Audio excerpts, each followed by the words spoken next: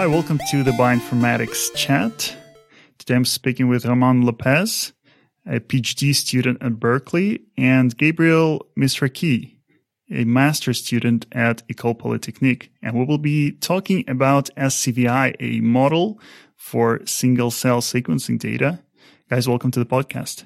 Hi, Romain. Thank you very much for having us in the podcast. It's very exciting. Hi, Romain. Very nice to be in the podcast. Very excited to talk with you, and hi to our listeners. So I think we've covered single-cell sequencing in general a few times on this podcast.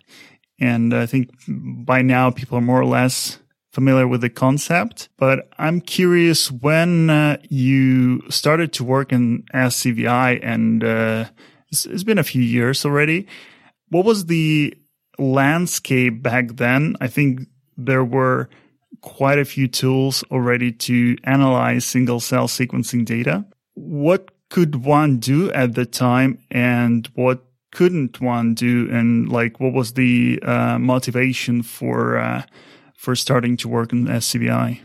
That's a very good question. So basically, I started thinking about scVI when I was visiting the Harvard Medical School, especially the Systems Biology department with Alon Klein. And over there, I was basically looking at how people were analyzing these data sets. And I saw that the main streamline was basically taking these matrices of counts, normalizing them with different ways, and just trying to find the best that can work, using a PCA, and then trying to visualize and cluster the data. And I could see that there were other algorithms that were very tailored to the area. So let's say 3-4 years ago, single-cell transcriptomics was already very crowded in terms of computational methods. But most of the methods that were either very simple or tailored to the data, but not scalable. And also one other thing is that there were a lot of different tasks that you would like to perform with single-cell data. For example, so you would like to normalize, you would like to, a common theme is also to impute the zero in the matrix, or you would like to cluster, find cell types, perform differential expression. And for all these type of tasks, basically you would have a different algorithm and even a different software. And so it was kind of challenging to understand what were the different assumptions of all these algorithms. And so the idea of scVI comes into this dual aspect. First of all, we wanted a method that was tailored for single-cell data, but that was very fast. And second, we wanted to achieve what I like to call model consistency, which is this idea that with the same graphical model, we would like to perform maybe not extensively all the tasks, but at least a very large subset of them. And so, for example, for the scalability, we were really interested in this 1.3 million cells data set from 10x Genomics. And we were also seeing that if we were able to build an algorithm that could correct for batch effect on a very, very large scale, would enable very large studies and working with the human cell atlas data or some other kind of consortium. And second, we worked on how to design this graphical model so that you could perform all these tasks with the same software, but also with the same model somehow. And so on the scalability, one of the main results of our paper, and so a lot of papers after, in the same time than us, that were also developing these VAEs, came up with the same scalability, which is essentially that you can analyze this 1 million cell data set in around an hour. And second, in terms of model consistency, we arrived to a regime where we were able to perform a certain range of tasks, and we were able to outperform the state-of-the-art models in this task. one thing I wanted to clarify, you mentioned the graphical model a couple of times. Yeah. And lest people think that this has anything to do with graphics. It doesn't, right? It's a specific statistical kind of model. Yeah. So it's an idea borrowed from the meeting of like statistics and computer science. It's a family of probability distributions. So it's essentially a modeling tool for Bayesian models. Yeah. And you have this graph. Why? Because in the graph, all the nodes are random variables. And all the edges are encoding conditional independence. So it's a modeling tool, essentially. And so you were dissatisfied with the variety of tools, each tackling a different aspect of single cell analysis. And someone else could have written a single tool, which would do like all of these different analysis, like have many modes of operation, and like using similar statistical assumptions for them. But you went even farther than that, and you developed sort of a super model to rule them all, so to say. And can you talk about like what scVI is and what it does? Yeah, very good question, Romain. What scVI does and how one might use it. For starters, scVI is designed for inference on single-cell data. One of the tasks concerned is dimensionality reduction. So often single-cell data will have, for a single cell, thousands of genes expressed. So you'll have numbers for each cell. You have 1,000 of numbers for each cell. And these numbers can be hard to use for interpretation and analysis. So what you want is to get a lower set of numbers, a smaller set of numbers to capture the same information. So what we do is build what we call a latent space that is basically containing these say 10 numbers for each cell instead of 1,000 gene counts. This representation of single cell data is all the more useful because it is designed within the scVI graphical model to only capture the biological signal and not the technical noise. So one of the other tasks that one can perform is gene count imputation. So one can impute either the observed counts or a normalized, shall we say, version of the counts. The normalized version is especially useful because, again, it stems from the latent representation that we were talking before and only contains the biological signal, which is disentangled from the technical noise or the technical zeros one usually observes in single cell data. These normalized counts are especially useful for downstream tasks. One of these tasks, for example, is differential expression. For instance, this means that we want to find for two specific population of cells marker genes for one against the other. So we're going to use the normalized counts that contain the biological signal to try and figure that out using Bayesian hypothesis testing, mostly. Another task that scVI can perform is dataset harmonization. So this basically amounts to removing the batch effect from a set of data sets that you have. And if those data sets are initially close enough, the objective is for the actual cell types to overlap in, for instance, the latent space that scVI builds. Also, so we kind of covered what scVI does in a very brief and non-exhaustive way. And now let's talk about how it does it and how one can use scVI. So very importantly, we put a lot of work in our code base that is available open source on GitHub, and it's tens of people all around the project that have worked on it and have made a great effort to make it as useful as it is right now. And we make it a point to keep it up to date and put all our models, even the most recent research, on there. So please take a look. Feel free. You'll find some interesting stuff. Importantly, we have a lot of ready-to-train datasets available in the codebase. So if you want to try it as scVI, we have all of your 10x and etc. Available, ready to go. Just a one-liner of code to get them. We provide lots of notebooks, an example ranging from our basic tutorial to a full tutorial on our hyperparameter tuning feature, and also on our latest model, scVI, for missing gene imputation.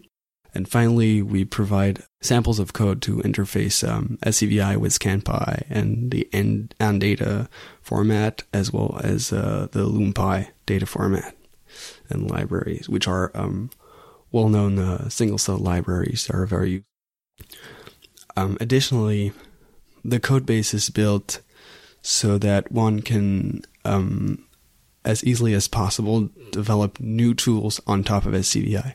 This means that we have an API oriented towards machine learning researchers, which basically amounts to having a consistent terminology with machine learning frameworks, which makes the code base easy to take on and easy to read and understand. And we provide general abstractions allowing for fast prototyping of new model ideas or trainer research ideas in general. So indeed, yeah, scVI can do a lot of different tasks, but it doesn't come exactly for free. For example, the price of having a pretty complex model is that it needs a lot of data to fit, and there are a lot of instances, especially in the early setting of single-cell RNA sequencing protocols, for which not a lot of measurements, which means cells, are available. And so for this, using a lower complexity model, such as PCA or alternative method, will work better than scVI. So that's kind of the price to pay for having such a model. Right. So if I understand correctly, the core idea of scVI is to use this statistical model that we will talk about a little bit later to basically reduce the very high dimensional space of the gene counts and gene expressions, which has thousands or tens of thousands of numbers per each cell, to this very low dimensional but information rich representation. And then you can do all these different things. They become much easier. Things like differential expression and imputation and harmonization, they become much easier once you reduce the data to this small representation. And if you use scVI, do you ever sort of interact with that low dimensional representation? Can you ask for it? Yeah, so you're right. It's an important part of scVI to provide this Lin code of the data, which is rich in information, and that is disentangled from some part of the technical noise. And indeed, it is possible to access it using the code that we provide.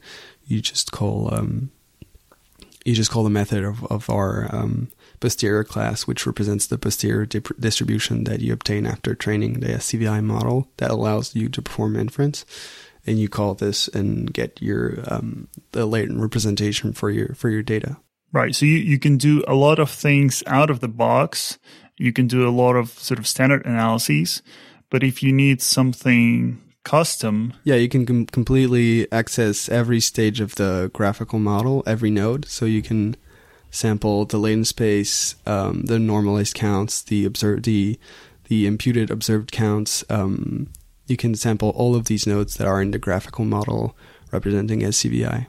So when one uses scVI, so far we're talking just from the user's perspective. We'll move to the developers or statisticians' perspective a bit later. But from the user's perspective, you run this tool on your data. So what kind of data does it accept? Does it accept like a CSV file of expression counts, or?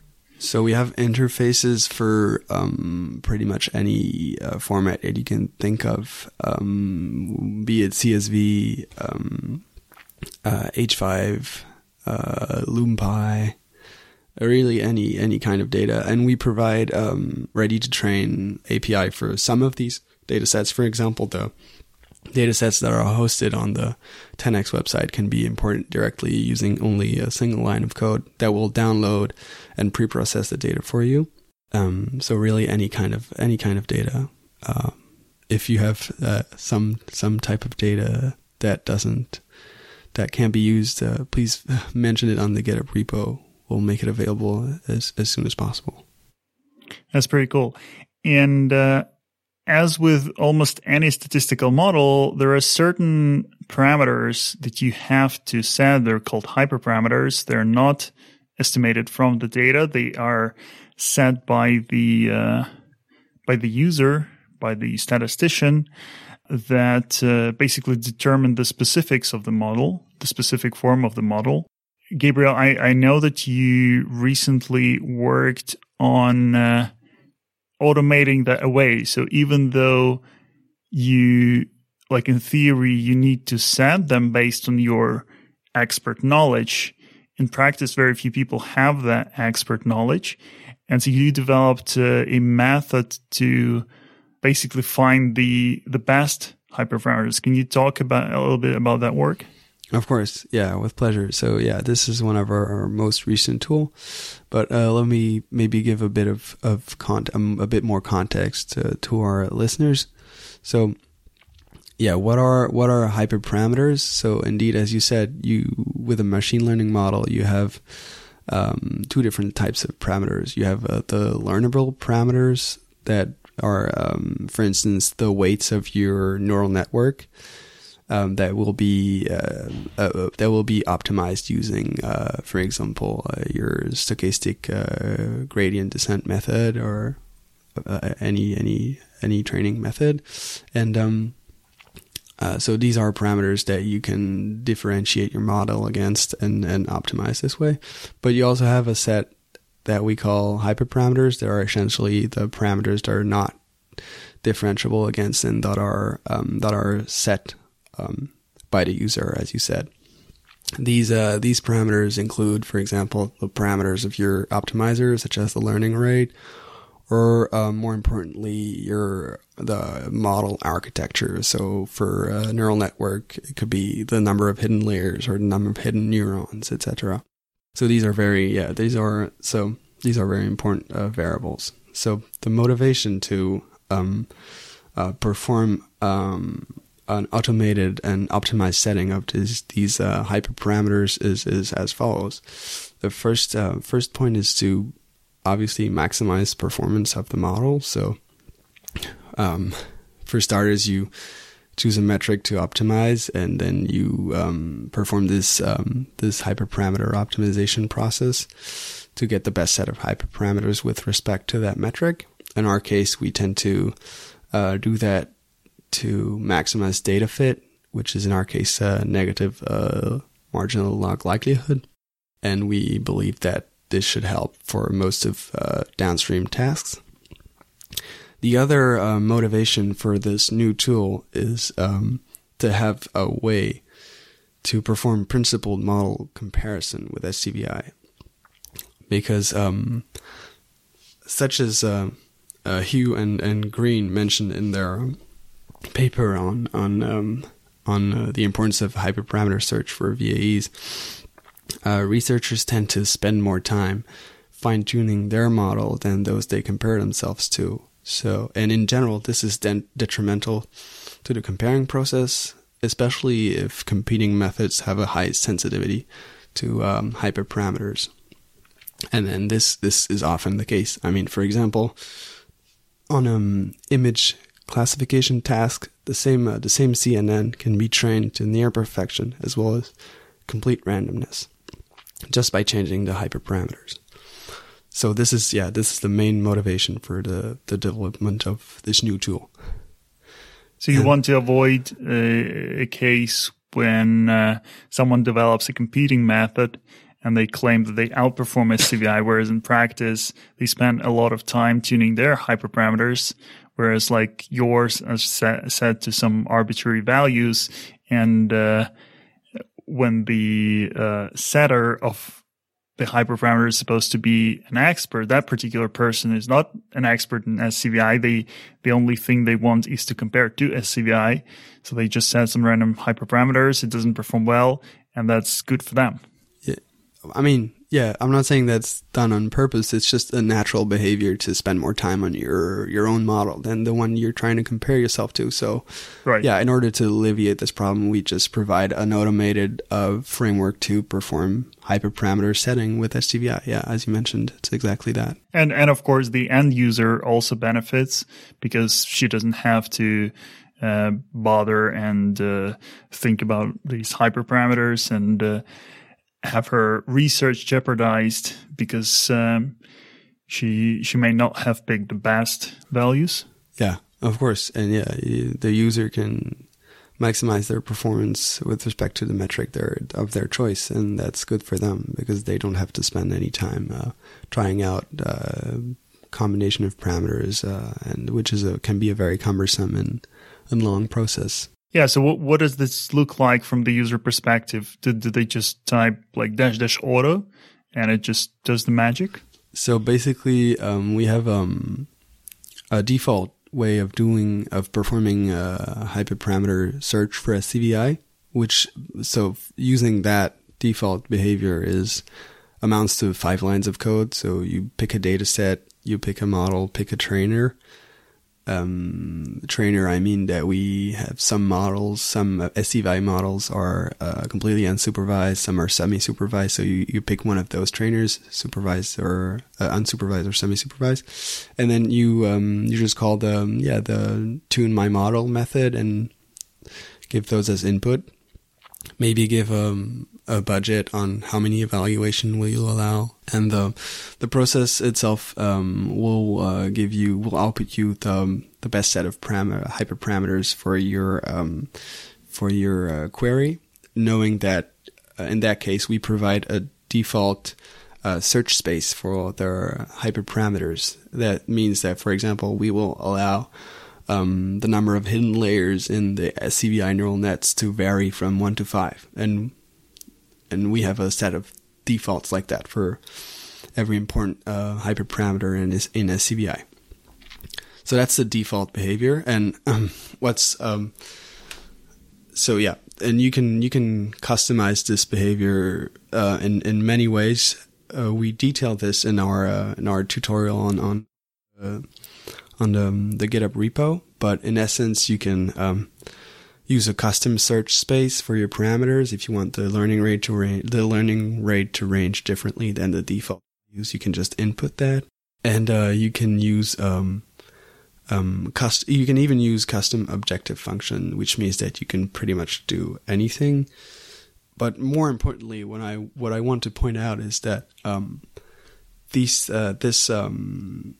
optimization process automatically leverages every GPU available on your machine and is going to run in parallel.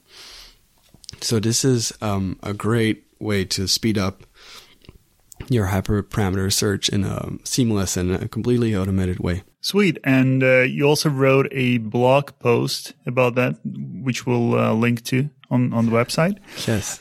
But let's dive into the technical details. So that magical statistical model that we mentioned a few times already, what are the sort of essential features of that model? How is it different from the models that have been proposed before? So about the model, there are maybe a couple different steps we can take to explain scVI. I think explaining scVI from scratch in 2 minutes is quite a challenge that I can try to accept. But basically, so we can cut this down into small chunks. So scVI relies on the variational inference, and I will try to explain the basic idea, statistical idea of variational inference. And then also scVI belongs to a family of, it's a variational autoencoder. So I can try to explain a little bit, what is an autoencoder and what is the rationale behind it. And then once I explain this, I will try to explain why scVI is not a vanilla autoencoder or not a vanilla variational autoencoder. So those are a lot of terms, but I hope that it breaks it down into small pieces. So first, let's try to understand what is an autoencoder. So an autoencoder is an old idea from neural network research.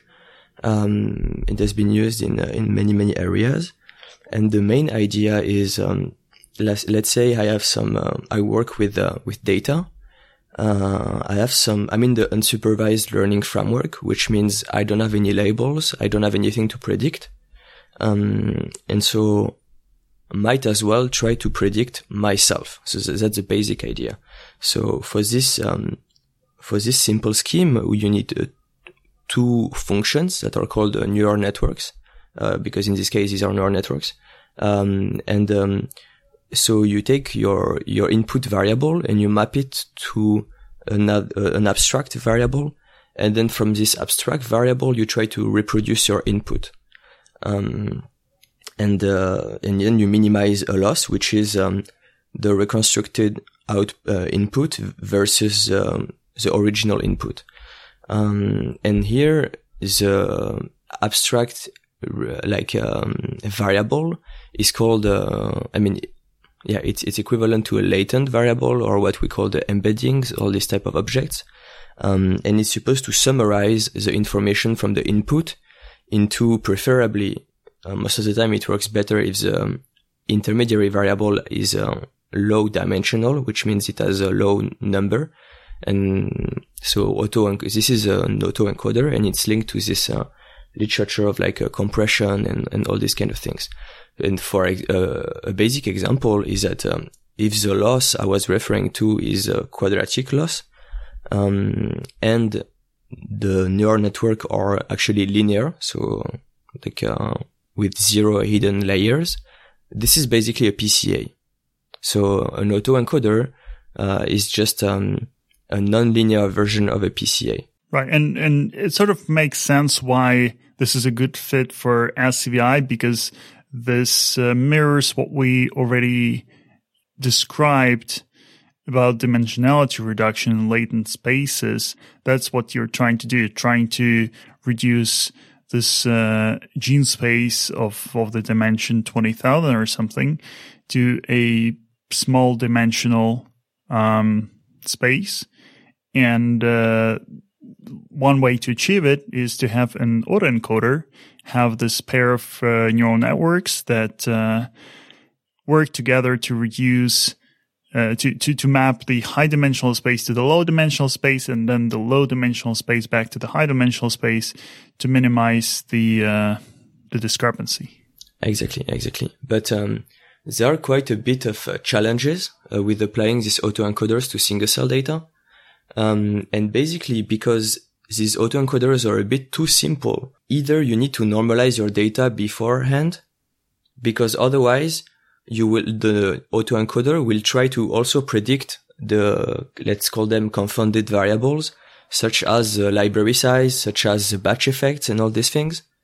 And so if you just try to reproduce your input, but your input has batch effects, your latent variables are not going to take this. I mean, it's called the bottleneck also, the variable in the middle. are not going to be very interesting because they're going to contain the library size and they're going to contain the batch effects. And so somehow the reason, so scVI, for example, has like it's kind of, there are like two autoencoders, if you will, for the different variables.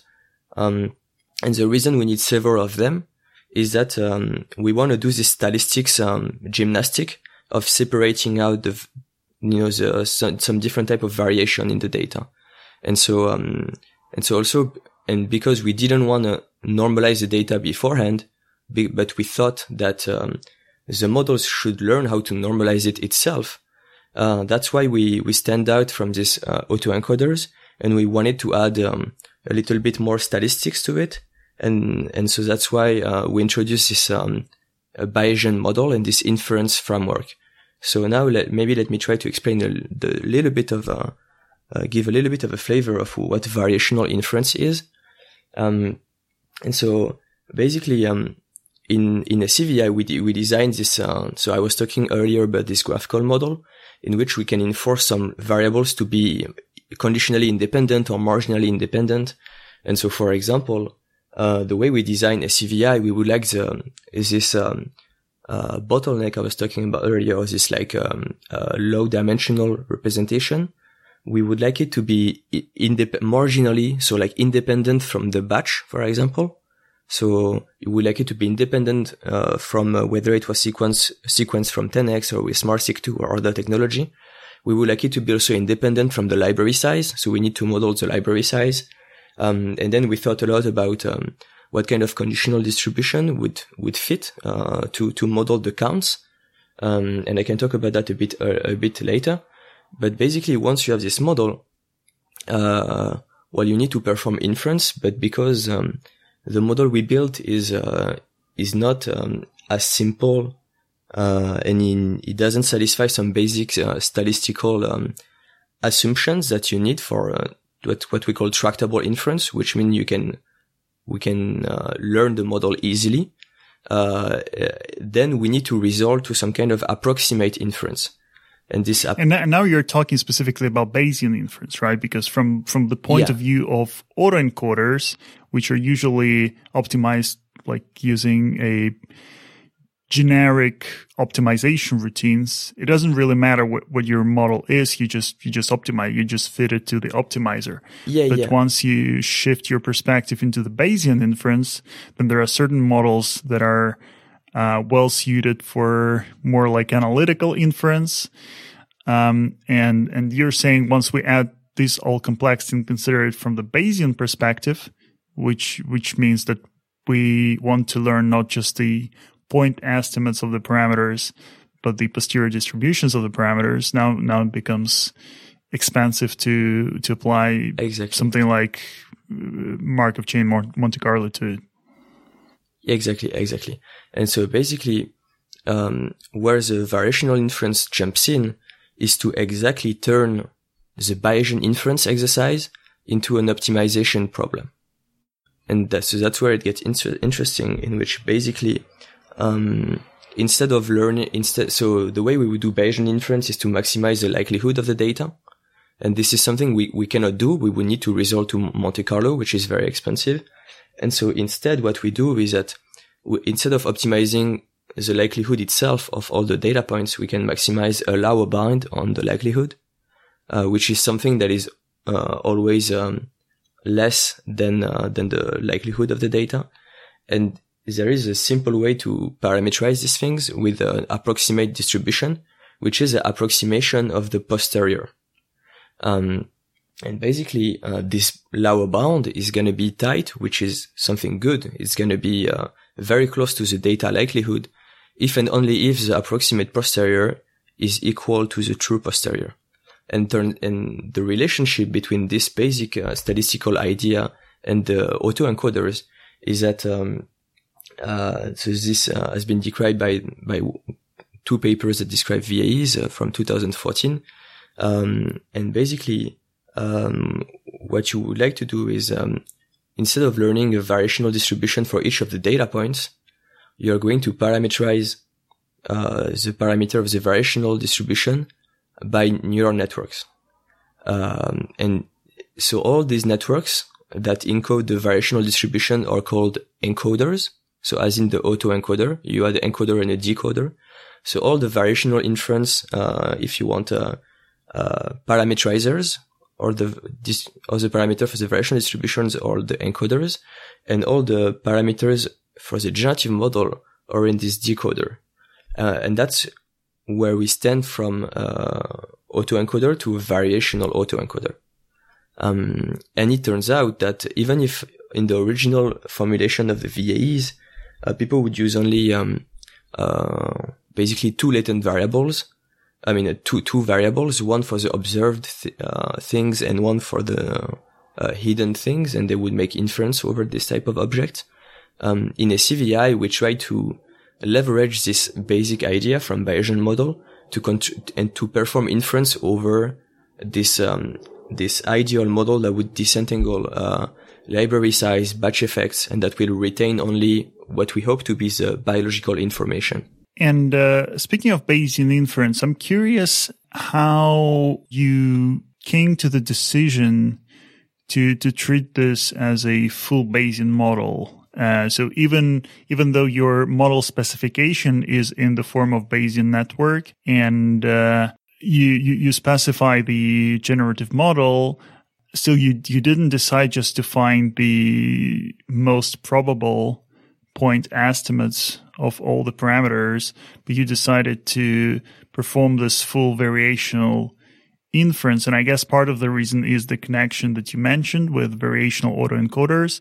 But what were are you a Bayesian by default, or were there specific considerations that moved you to use Bayesian inference as opposed to point estimates? Yes, that's a really interesting question. So basically, if you look at the tasks that we're interested in performing for a scVI, most of them would not require this idea from variational inference. And there is a paper that came out exactly in this. So a lot of papers that perform autoencoders or variational autoencoders came out at the same time on bioRxiv, maybe between 5 and 10 preprints. And one example from Fabian Teillet's lab, they built an algorithm called DCA, which is an autoencoder with the same type of loss that we use in scVI. But here you do not have this variational inference. And so with the algorithm, you can perform a wide range of tasks, but there is something that you cannot do. And this is actually why we use this variational inference framework. And what you cannot do, is basically, estimate the uncertainty of the parameters, of course. And and if you cannot do uncertainty of the parameters, then you cannot do differential expression. And so when we try to add more and more tasks to a scVI, we came to the conclusion that if we didn't add this latent variable to correct for the library size, and we didn't use this, we didn't have this posterior uncertainty, then we couldn't do differential expression. So that was one of the main motivations actually to use this these variational distributions and all this type of thing. Okay, and while we're on this topic of differential expression, do you want to briefly explain how exactly you approach that? Yes, of course. So basically, differential expression is defined as I have two sets of cells. And I want to find which genes are significantly different between these two sets of cells. And so there are different ways to think about it, but because we try to remove this library size and we try to remove this batch effect in a scVI, we are able in this graphical model to query, which means basically sampling. We're able to sample many values of, let's say, the mean of the negative binomial for each cell.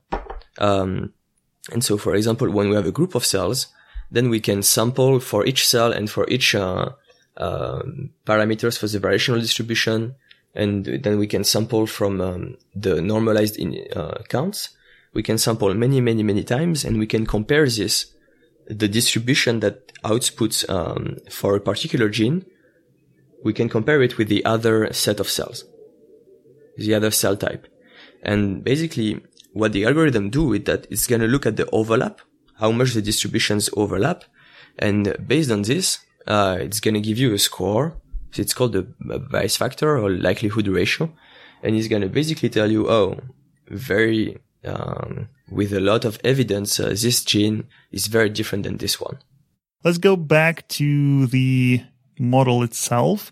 So now we have the two components. We know, or we can pretend we know what autoencoders are, what variational inferences force is basically approximate way to perform Bayesian inference. Now, talk about the model itself, like the graphical model. What are the essential features of that model? What is the structure of the model? So for this model, we essentially have a couple of variables.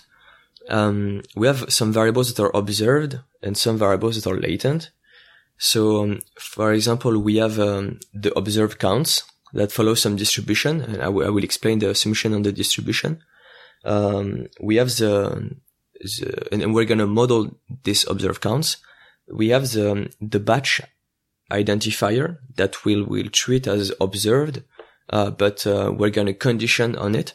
And this is because we condition on that some of the other variables are going to be independent from it. We have a hidden variable for the library size. So the library size, you might tell me that this is an observed random variable because it's sum of counts.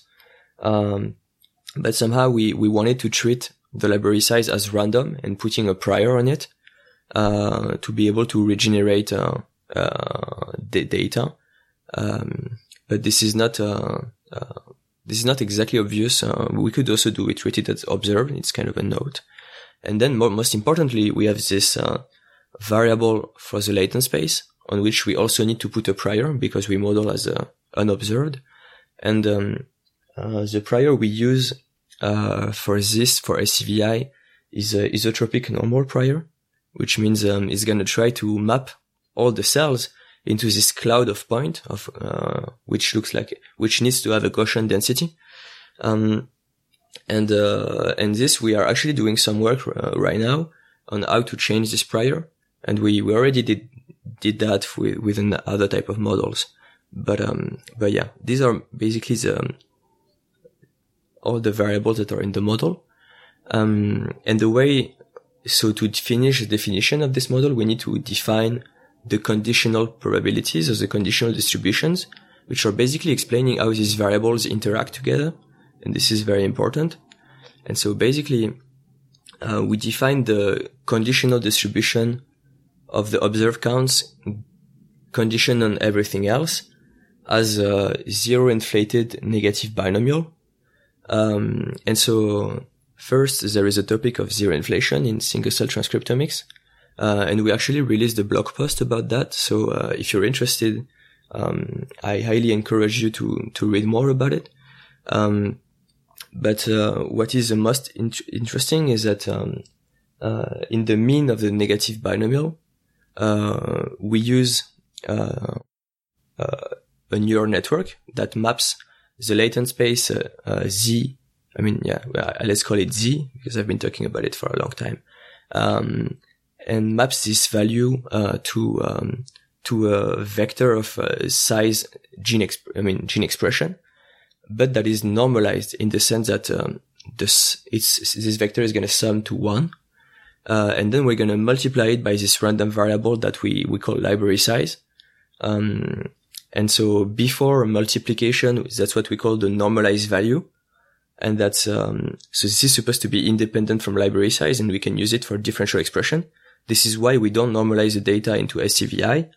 And downstream, after the multiplication, we get the observed counts and the mean of the negative binomial.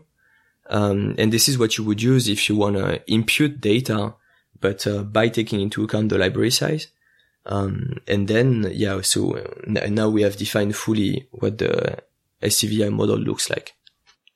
Right. So if I understand correctly, the trick here is to use a neural network to map your latent space into your almost observed space. So we mentioned before that mapping the latent space to the gene counts wouldn't be a very good idea. So instead you map it to this intermediary space onto which you then apply all these corrections for batch effects, for the library size and so on. And then you also apply like several distributions, like a Poisson distribution or negative binomial or zero inflated negative binomial to get the final counts, right? Yeah. Yes, that's exact. And this gives you a function that evaluates the probability or the likelihood of your data, basically, right? That you can then use in optimization.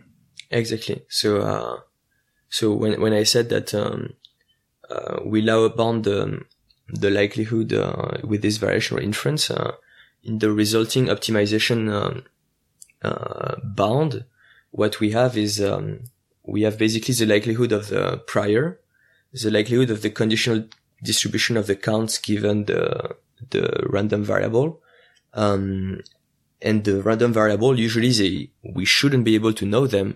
But that's why we have this other neural network that are kind of able to guess them. And these are what we call the variational networks. So this other family so there are the networks from the generative model that you just described that from the latent space are able to guess what is the dropout rate. We didn't talk about that, but yeah, there is another neural network to do that. A neural network to guess what are the almost gene expression level or the normalized gene expression level. But there are also the other family of neural networks that from the observed data are able to guess what are the values of the latent variables. And so, for example, what is the value of the latent space and also what is the value of the library size.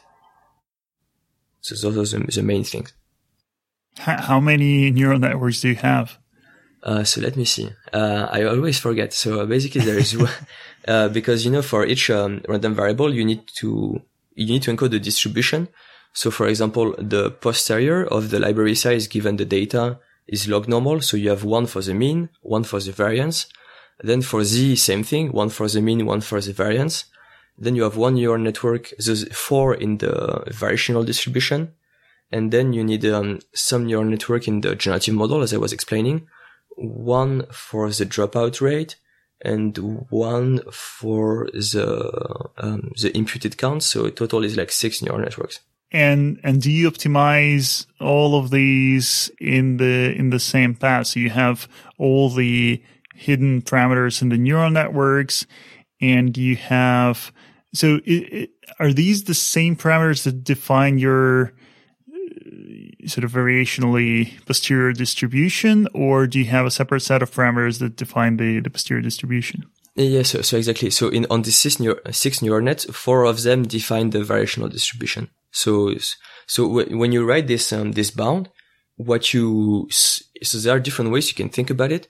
What some people would do, would be to, in kind of like a EM algorithm, or variational EM.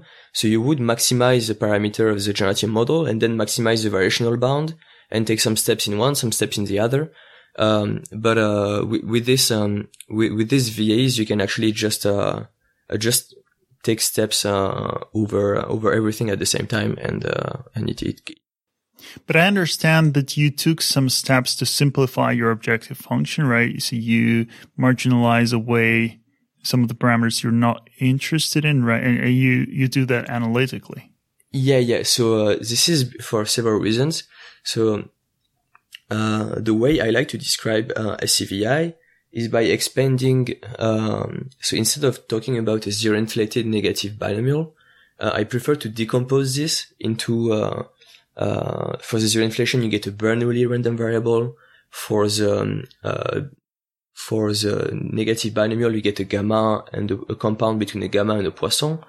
And to explain exactly which contributes to what, I like to decompose all these zero inflated negative binomial into the parts. And then when you write it, that, and I think it's important actually to understand, where does the library size gets in, where does the batch effect gets in, etc. And when you write it like this, before deriving, you can, because you cannot make inference over, these discrete random variables, it's really difficult to have some discrete unobserved latent variables with these VAs. And so, for example, the zero inflation, whether it's active or not, it's not exactly interesting for our purpose. What is more interesting would be, what is the probability of zero inflation, or at least, that's already enough of an indicator. And so that's why we integrate these variables out, and we get exactly what I was describing before, which is this, zero inflated negative binomial distribution.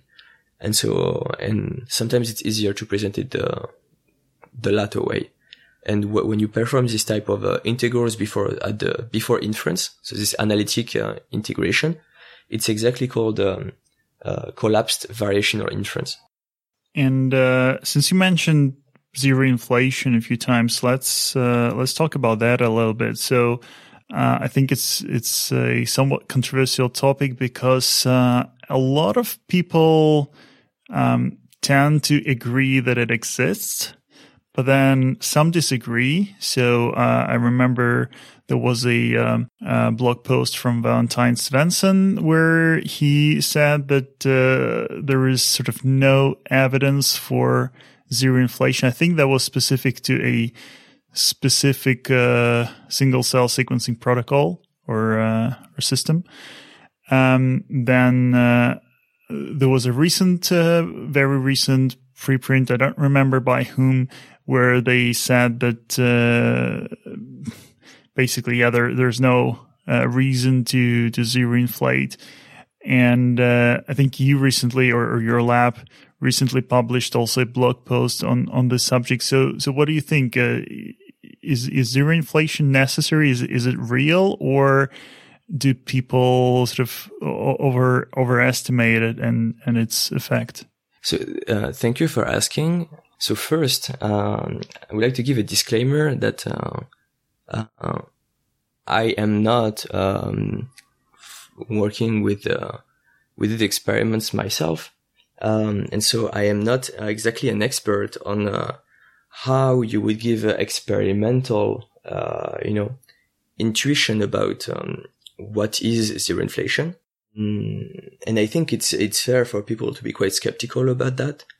However, I can talk about from the computational perspective and from a statistician's side that, given data, we can basically make a hypothesis testing, and we can give some evidence. And so what we did for example, the previous blog post that Oscar and Pierre worked on here in the lab, we try to understand, okay, let's take some data set. For example, let's fit scVI with a negative binomial distribution, and then scVI with a zero inflated negative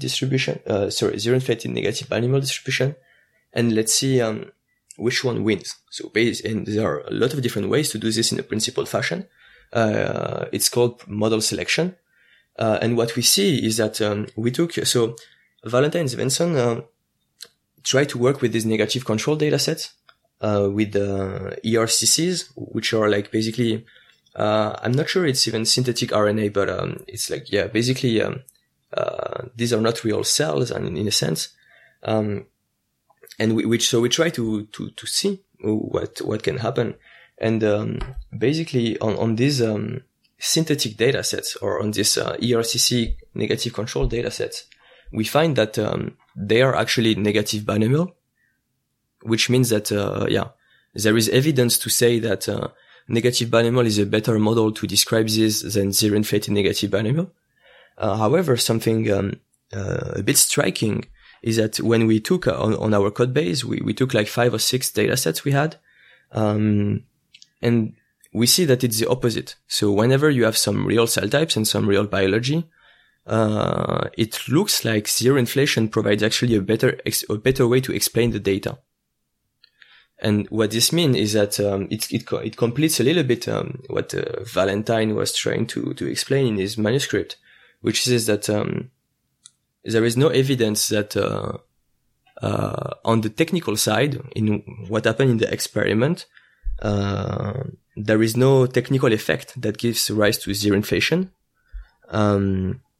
However, there might be some evidence that, biologically speaking, there is a process that is happening which is similar to, which is giving rise to zero inflation in the data. And we're actually investigating this a little bit more.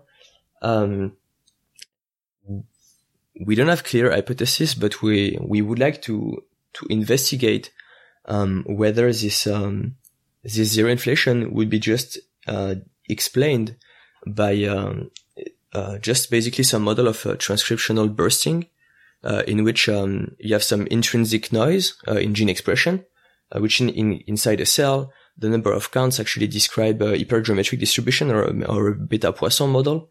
And in that case, depending on the kinetic of the promoter, whether the gene is on or off, you can actually have some, like, two modes for the gene expression. And maybe because of limited sensitivity, the lowest mode gets just squashed down to zero. And that's what is this zero overabundance might be. So until here is very conceptual, but this is what we are trying to understand. Very cool, and we'll link to the blog post, to that blog post as well. And another interesting aspect of your model that you mentioned is its scalability, meaning that it can process the larger amounts of data more efficiently than the alternative methods. And that's a bit counterintuitive because your model is not a very simple one, right? I think some of the earlier models were much simpler, didn't have as many neural networks, and yet you not only made the model more expressive, more complex, but also improved the scalability. How is that possible? So first, there are different bottlenecks when you design an algorithm. And from the pure computational perspective, you want to ask the question, how am I going to implement my model? So depending on which language you use, or depending if you interface with, with C or C++, you might have some huge speedups. So that's the first thing. It's a little bit less, not naive, but a little bit more on the statistical side. Most of the inference nowadays with machine learning can be written as an optimization procedure. So yeah, so if you use sampling and you have a lot of data, most of the time, or if you don't, depending on the sampling you use, it might take a bit more time. But let's consider only optimization. When you write an optimization problem, you want to guess how many variables am I using? And basically, if you have a number of variables that scales linearly with a number of samples, it means that it's going to be very expensive in terms of memory to just to fit your model. So you're going to have some memory limitations. And even if you have tons of memory, it still might take a lot of time. If, for example, you do full batch. So here, batch is not biological batch. It just means the way you optimize your data set. Full batch means taking a gradient path through all the data, which means you would average all the data points and take a gradient. So if you take a gradient step, or if you take a second order optimization step on all the data set, it's very expensive computationally. And so you can gain some significant speed up by using some stochastic optimization. And the neural networks literature and this VA literature is a way where you can, in the principled way, use a stochastic optimization. It's called stochastic variational inference. And because of all this sampling from the variational distribution and subsampling from the data points, we can actually do something that is considerably faster. And so there is this, and then there is also some other method. For example, we'd consider in terms of memory footprint a full cell by cell similarity matrix. And for this type of calculations, you have n square complexity memory. And so it's going to be a nightmare to scale this to 1 million cells. So these are, I think, I try to explain the main bottlenecks with computations. And so basically, even if scVI looks like a more complicated model, because of these tricks that we used, stochastic optimization and, like amortizing inference, which means, not learning a parameter for each data point, but, parameterizing with a neural net, which is very standard in VAEs. Pretty cool. And in terms of the technologies, what do you use? You mentioned the language plays a role. So what language do you use? What libraries for optimization do you use? Yeah, so here there is nothing very original with respect to the culture of these VAEs and neural network literature.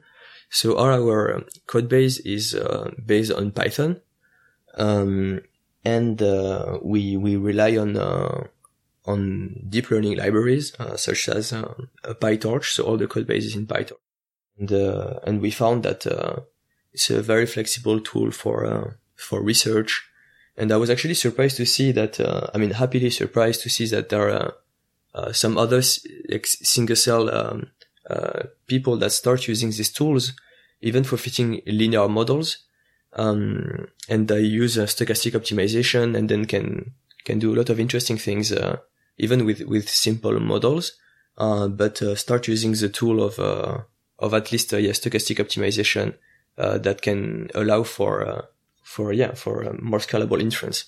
For example, a model in which I would like to give a little bit of credit from Sandrine's Judo lab in Berkeley, which is called the ZIMBI Wave, which is actually probably the first model to have used this.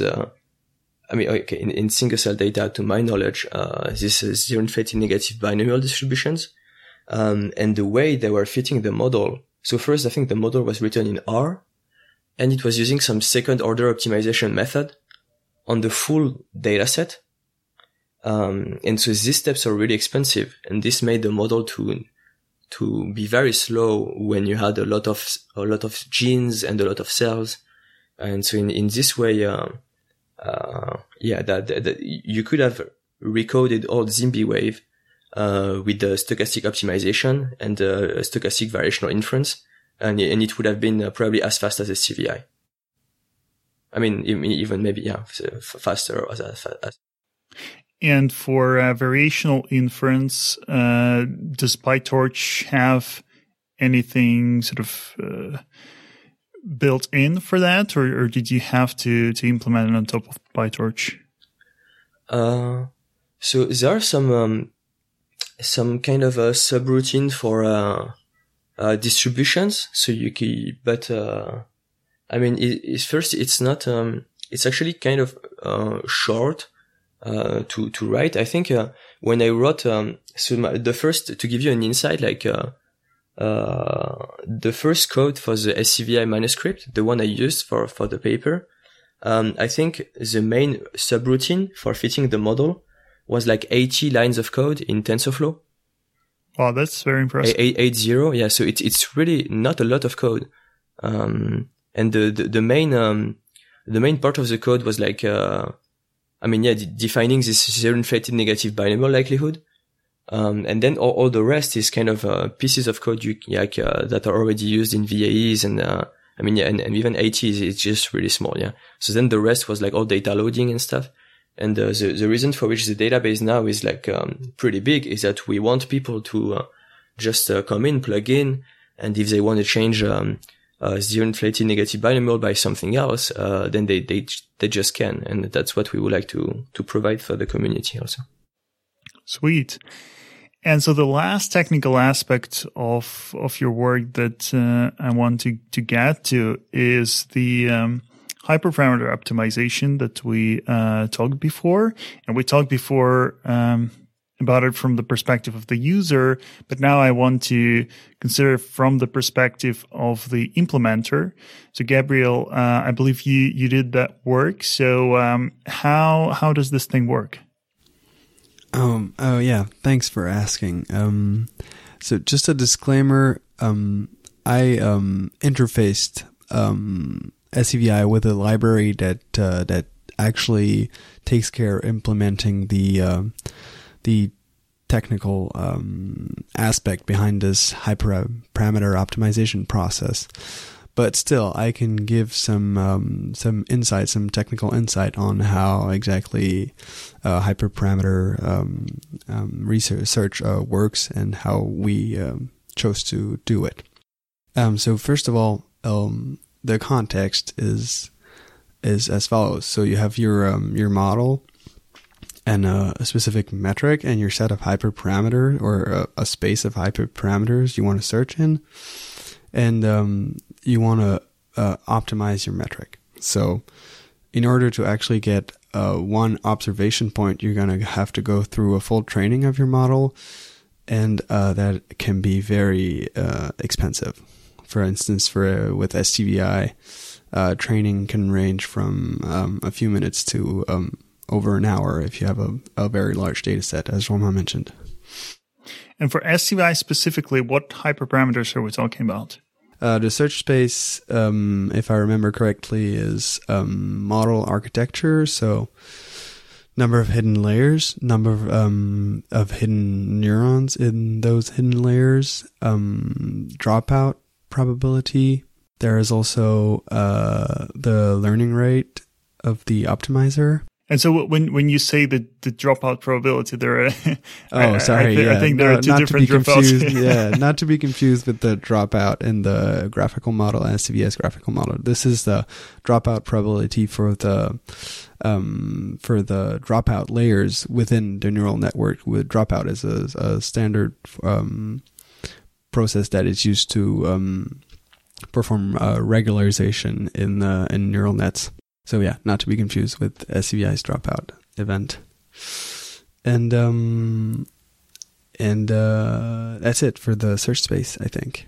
Mm-hmm. And are these parameters per neural network? Does each neural network have its own parameters? So for now, the way scVI is implemented, there's a common ground for these parameters for every neural network. So they will affect all the neural networks within scVI. But we're working towards making each of most of the neural networks fully independent of each other parameter-wise. But yeah, as you said, for now there are common parameters for all of the neural networks. Got it. Okay, so how does the magic happen? So again, disclaimer: I'm not the maths are absolutely not mine, and the methods that we use have been existing for a long time, and we rely on a library that implements it in itself. But so quickly, to perform a hyperparameter search, the simplest methods are a grid search or a random search. For the former, you're just going to fit a regular grid on your search space, and then sample, and then go over that grid and test each tuple of parameters and observe the metric. And then in the end, you're going to select the best set. And for random search, you just randomly sample. You give yourself a budget, a number of evaluations, and you randomly sample the search space. So these methods are very, very costly, and they scale exponentially with the size of your search space. One option you have to kind of be smarter about this is to use Bayesian optimization, and that's what we do in the scVI tool. So basically, what happens is you state a surrogate model for this expensive process that is training your model and observing the metrics. So, for example, this is going to be a Gaussian process that is going to represent your belief on this black box function, as we could call it. to be clear, this function I mentioned, you could call it f, is the f that gives you the metric, the observed metric, given a set of hyperparameters. So you give a surrogate model for this function f, which represents your belief about it. So that is often a Gaussian process. And then you use what we call an acquisition function that relies on this model of your black box f to suggest new trials given a specific criterion. So, for example, you're going to try, given this Gaussian process that mimics your black box f, you're going to try to maximize the expected improvement of the metric for the next trial that you're going to do, that you're going to process. And that's the way you're going to generate new trials. And usually these acquisition functions are responsible for setting the trade-off between how much exploitation are you going to do versus how much exploration you're going to do. And by exploitation, we mean that continuing to sample the regions where you know that you're going to obtain a good metric compared to what you've already observed. So, for example, if you've been searching over your search space and you've done some trials with a high learning rate and others with a lower learning rate, and you notice that with a lower learning rate you get a better metric. Exploitations means continuing to sample towards this low learning rate region. Exploration, on the other hand, is sampling the regions where you have a low confidence on your density estimate, on what you think, on your belief. So, for example, if you in between those two learning rates, you have an intermediate value, and you have not used that value often, and you don't have a lot of observations that have been generated using this value, you have a low confidence on the value you estimate for this specific learning rate region. So exploration is going to entice you to generate new trials in this area. Right. So low confidence essentially means very high variance, and so very high potential for huge upside. Yeah, exactly. All right. It's very interesting. Before we wrap this up, do you want to talk about any new developments coming from your lab? So scVI, how old is it exactly? It's been like 3 years. So I started working on scVI summer 2017. Okay, so 2 years. 2 years. Yeah, two big years. Doesn't sound too long, but it feels very long in such a dynamic space, I guess. Yeah. I guess single cell is such a fast field that indeed it seems already long. So this has been if I can spend a little bit of time giving credit to the whole team. We've been very lucky to have been working with a lot of persons overall on this big project that is scVI. So first, I started scVI being mentored by Jeff Regier, Nir Yosef, and Micah Jordan, who are all now. Jeff is also a faculty, so we're all faculties. I'm being advised throughout my PhD by Nir Yosef and Micah Jordan. We've had some graduate students that joined the team, Adam and Chenling, that has been working on Total VI and scVI. I will explain later. And we've been very lucky to have amazing master students visiting from France, from either École Polytechnique or École Normale Supérieure. So this year we have Gabriel, Achille, Pierre, and Oscar. Last year we had Edouard and Maxime. And we also had some really amazing undergraduate students that came last year, so Jules and Yening. And this has been very fun to have this overall very social project in which we try to work all together. So about the new model we try to work on, for example, there is scVI, in which, so I was talking earlier about the prior on this latent space. And basically, scVI is an extension of scVI in which this prior is extended to be a Gaussian mixture model.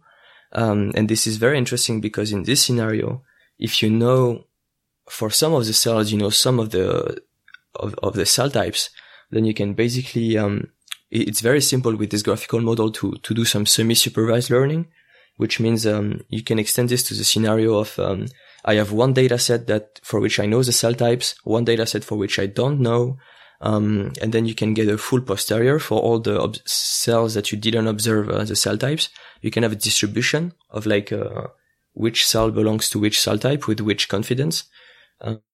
And you can also use it in a scenario where, for example, you have,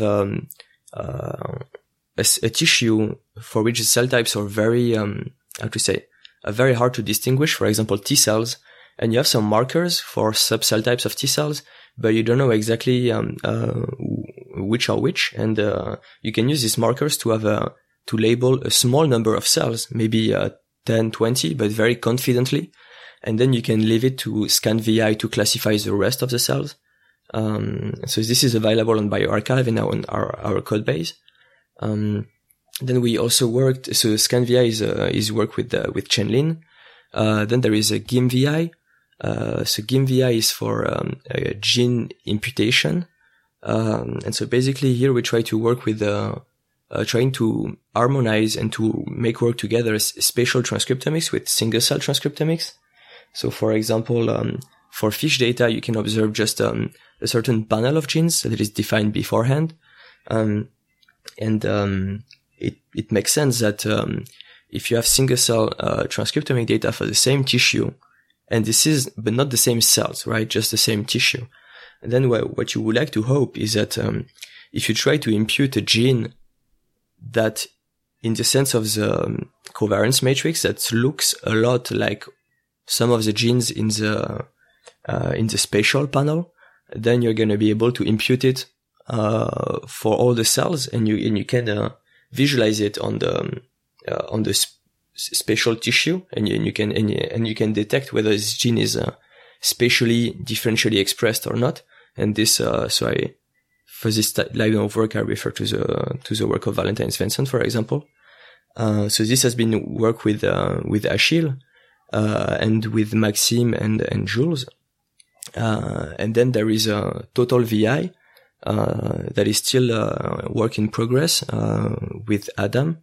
And in total VI, we're trying to build a model for, total seq, or, what was also called, side seq. Yeah, exactly.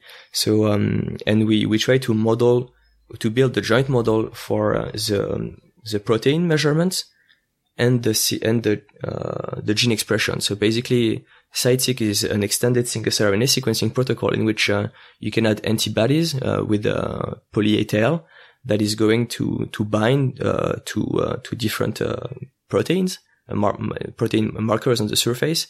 And you can observe, and doing this kind of model is interesting because, you're able to, in an unsupervised way, to learn, in which cell, which protein have bounded or not, because you have a lot of background and the distributions are actually pretty interesting.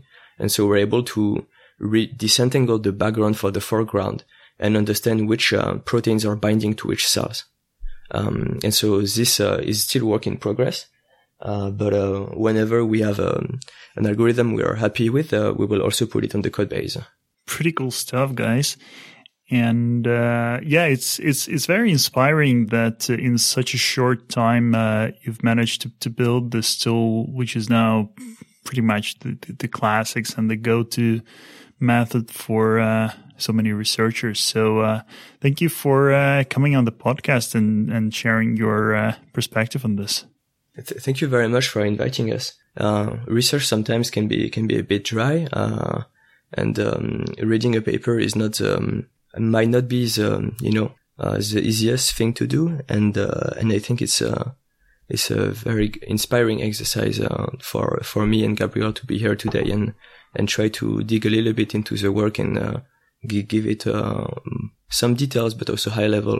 So we're really happy to do that. And thank you very much, Romain, for inviting us on the podcast. Yeah, I completely agree with Romain. Additionally, I'd like to mention that it's also a lot of fun to be on this podcast with you, Romain, and that you were very helpful with setting this up. And I definitely recommend other researchers to come here and talk about their research and how cool it is. Thank you.